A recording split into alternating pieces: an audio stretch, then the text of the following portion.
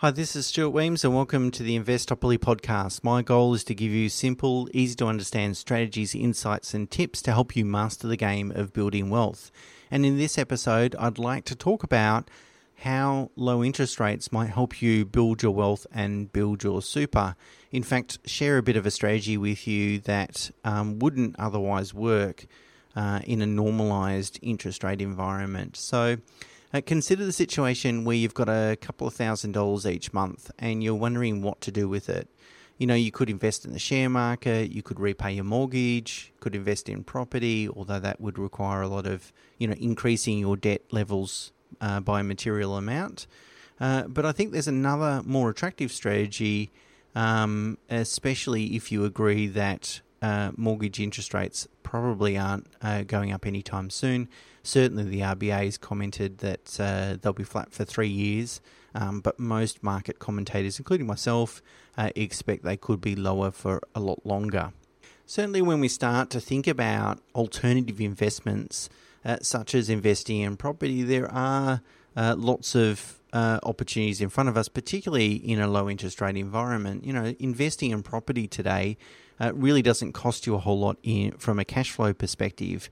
However, there's two main considerations that I think deter people from investing in property. The first one is the amount that they need to borrow. An entry-level investment-grade property sort of starts around $600,000. Can't really spend less than that. So with costs, you're looking at borrowing $650 plus, which isn't a small amount. And particularly if you already have a reasonable amount of debt, it's not something that attracts people that is, wanting to increase their debt even further. Plus also there's obviously been not a lot of good publicity around property over the last couple of years. Now, I don't think that should influence whether you invest in property or not. That's nonsense. But it's something that is playing at people's minds. So let's just park investing in property at the moment if you, particularly for people that already maybe have exposure to the residential property market. Next option is to repay debt, but with interest rates around 3%, that's hardly saving you a lot of interest and or helping you really build wealth. So it's not a terrible strategy, but it's just not a big return on investment. And of course, you could invest in the share market. And I know based on recent asset data, a lot of people are doing that, which is a bit scary because I don't think they're probably normally doing it so well. But investing in shares in your personal name, particularly if you're relatively close to retirement, say 10 or maybe even 15 years away from retirement, there are better vehicles than, say, personal name or family trust for you to able to do that. Depending on your asset position, sometimes some diversification is good too. So let's talk about the strategy that I want to talk about. And it's really about borrowing to contribute into super.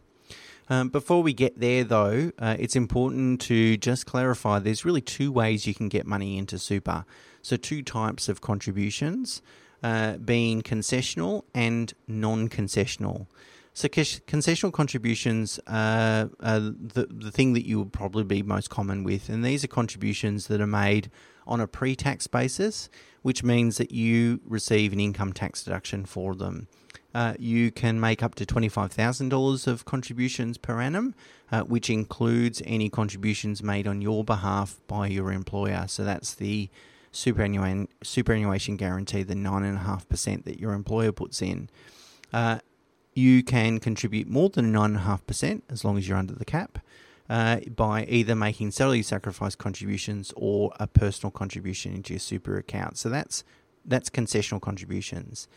The second contribution type is called non-concessional contributions, and these are made from after-tax dollars. So these you don't get an income tax deduction for them, but also consequently nor do they attract any taxes inside super. So normally your concessional contributions are taxed at 15% as opposed to a marginal tax rate, whereas non-concessional contributions don't attract any contribution tax at all.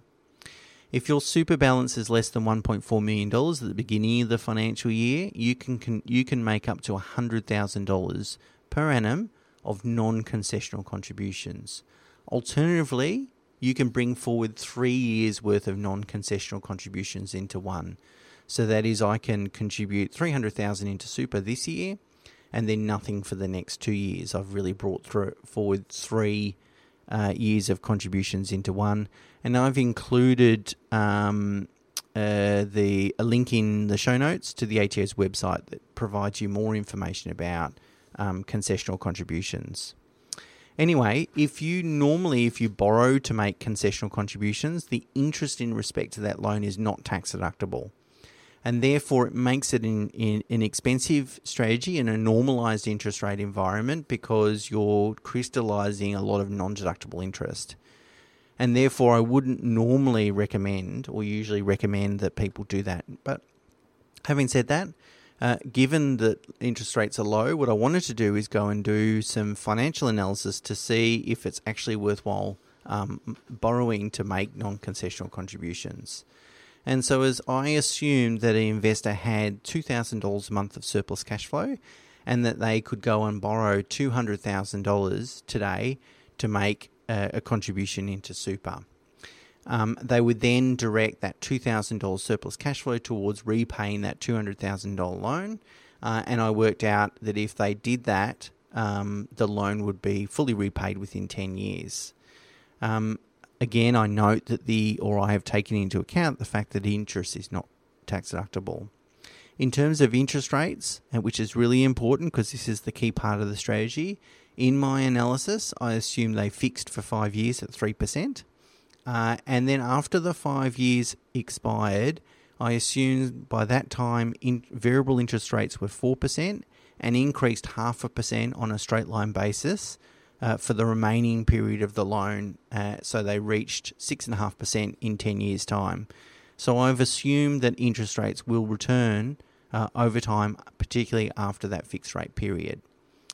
What I calculated is the value of the interest paid over the life of that loan, that $200,000 loan, in today's dollars is $32,000. So that's the cost of the strategy, the cost of getting that $200,000 into super today, as opposed to investing incrementally over time. So let's look at the results then. After 10 years, the investor's about $51,000 better off in today's dollars. So if you then have to take the interest cost away from that, so they're circa $19,000 better off after 10 years. Isn't a huge amount. If you have a look after 20 years, it's about $50,000 better off.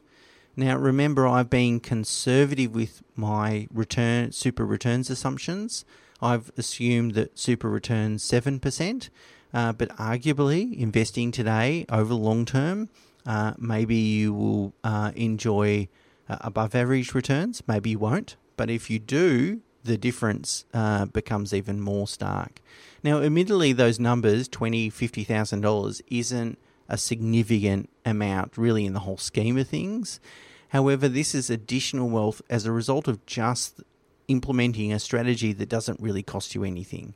You know, going and getting a loan, establishing a loan for $200,000 and putting some money into super really isn't a very laborious exercise. It's really, in a way, free money because this additional money is created as a result of the strategy, not a result of materializing or working harder or saving harder or doing those sorts of things.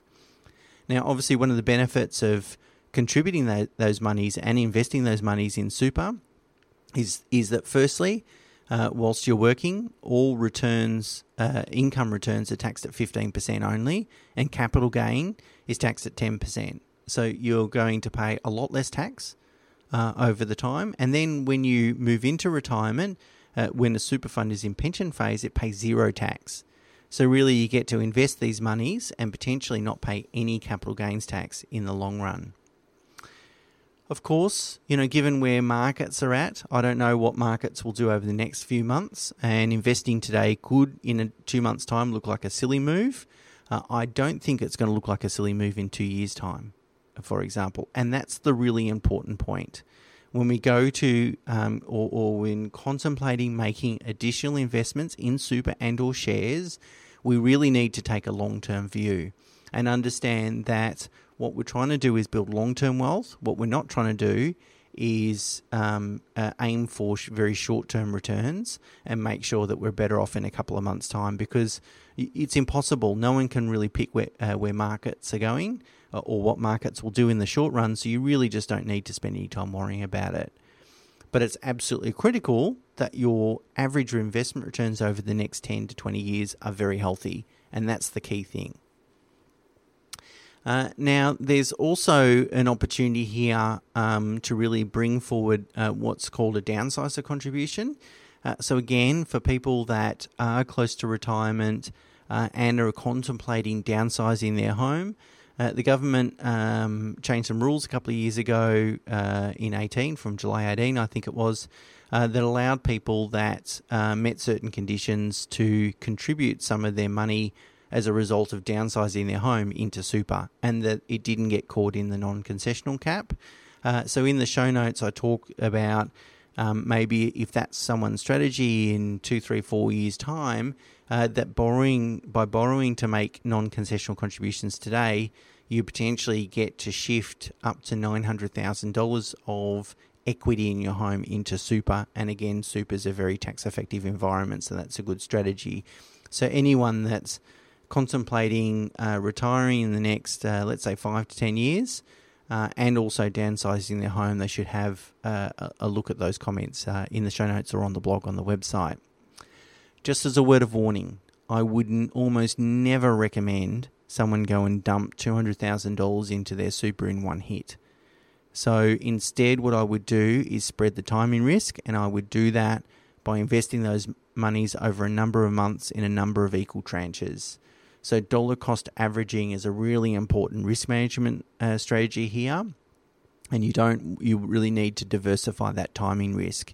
Now, how many tranches and how many months will really just depend on your overall wealth and position and what you're investing in and all these sorts of things. But the really important thing I want to impart is don't put it all at once. So no investment strategy is without risk. And it's very, very important, I believe, to think about all the things that can go wrong before you become enamored with all the things that can go right, because quite often people are seduced by all the upside and that distracts them from any downside, whereas I like to ignore any upside first and then think about what can go wrong. So firstly, borrowing magnifies your returns. So therefore, if you go and borrow $200,000 and the market drops by 50%, you have then lost that money that wasn't yours to really begin with, because it's really what you're relying on is your future cash flow to repay that. So you're really investing future cash flow today, and that's what the borrowing represent. So that is a higher risk strategy and something that you really need to think about. In the long run, you would hope that if you're investing in the right way, that you will still achieve average or above average returns, and that a small reduction in capital or a reduction in capital in the shorter term shouldn't have a big impact. But mathematically, losing money at the beginning of a strategy is a negative thing, something we don't want to do, obviously. Secondly, if interest rates end up being much higher than what I have projected in my analysis, then the benefits will be reduced as well. So that's something else to think about. So they're probably the two things that could upset this strategy, if you like. Finally, a couple of points. Firstly, make sure you've got a high-quality super fund. So to my mind, a quality super fund means strong historical returns, adequate transparency and accountability. So accountability for investment results and transparency in terms of investments, and then also low fees. The investment returns produced by some of the big name funds, I'll mention funds like Australian Super, Hostplus, CBUS, these really large names that you hear a lot about. The investment returns between those funds can, depending on the time period, can vary between 1% and 2% over long periods of time. So just because you're with an industry fund and it's a big industry fund doesn't necessarily mean you're achieving the best returns. Obviously, if you don't have a quality super fund, then putting more money in a lesser quality fund isn't a good strategy. You just don't do it. the quality of your assets directly impacts the quality of your investment returns, and that is true also with super. So if you've got a great fund or a great investment methodology or so forth, great, put more money into it. If you don't have a great fund, and that's probably something you need to sort out before you even contemplate borrowing to make non-concessional contributions. So having the right fund and maximising the returns can produce some big compounding impacts. So that's it. That's my strategy, that while interest rates are low, borrowing to make non-concessional contributions is perhaps the first time in history it becomes a reasonable strategy to consider. Of course, it's not going to suit everyone. Of course, you need to get your own independent financial advice, but just something to really think about, particularly for people with lower super balances for their age, but higher personal cash flow. If they're in a situation where they'd like to get more money in super, but are restricted because of the concessional cap, which is $25,000 a year, then this could be a good strategy for people like them. I guess the point is, it's really about thinking about the strategy. And a strategy can add a lot of value for no additional cost. And I like to think about this as kind of free money, if you like, because it's available to anyone that receives the right advice. And it's really just about thinking laterally about these things. And a lot of it is rooted in simple fundamentals and basic math. And the basic math is, even though non-deductible debt is more expensive than tax-deductible debt, when interest rates are low, it offsets a lot of the cost. And therefore, we can start thinking about things that, or strategies, implementing strategies that we wouldn't have otherwise done if interest rates were higher. And so we need to make sure that our investment strategy is flexible enough to accommodate these sorts of opportunities. Okay, so that's enough prattling on from me. As always, more information, links and so forth are on the blog on the website and the show notes. And that's it for me. Until next week, bye for now.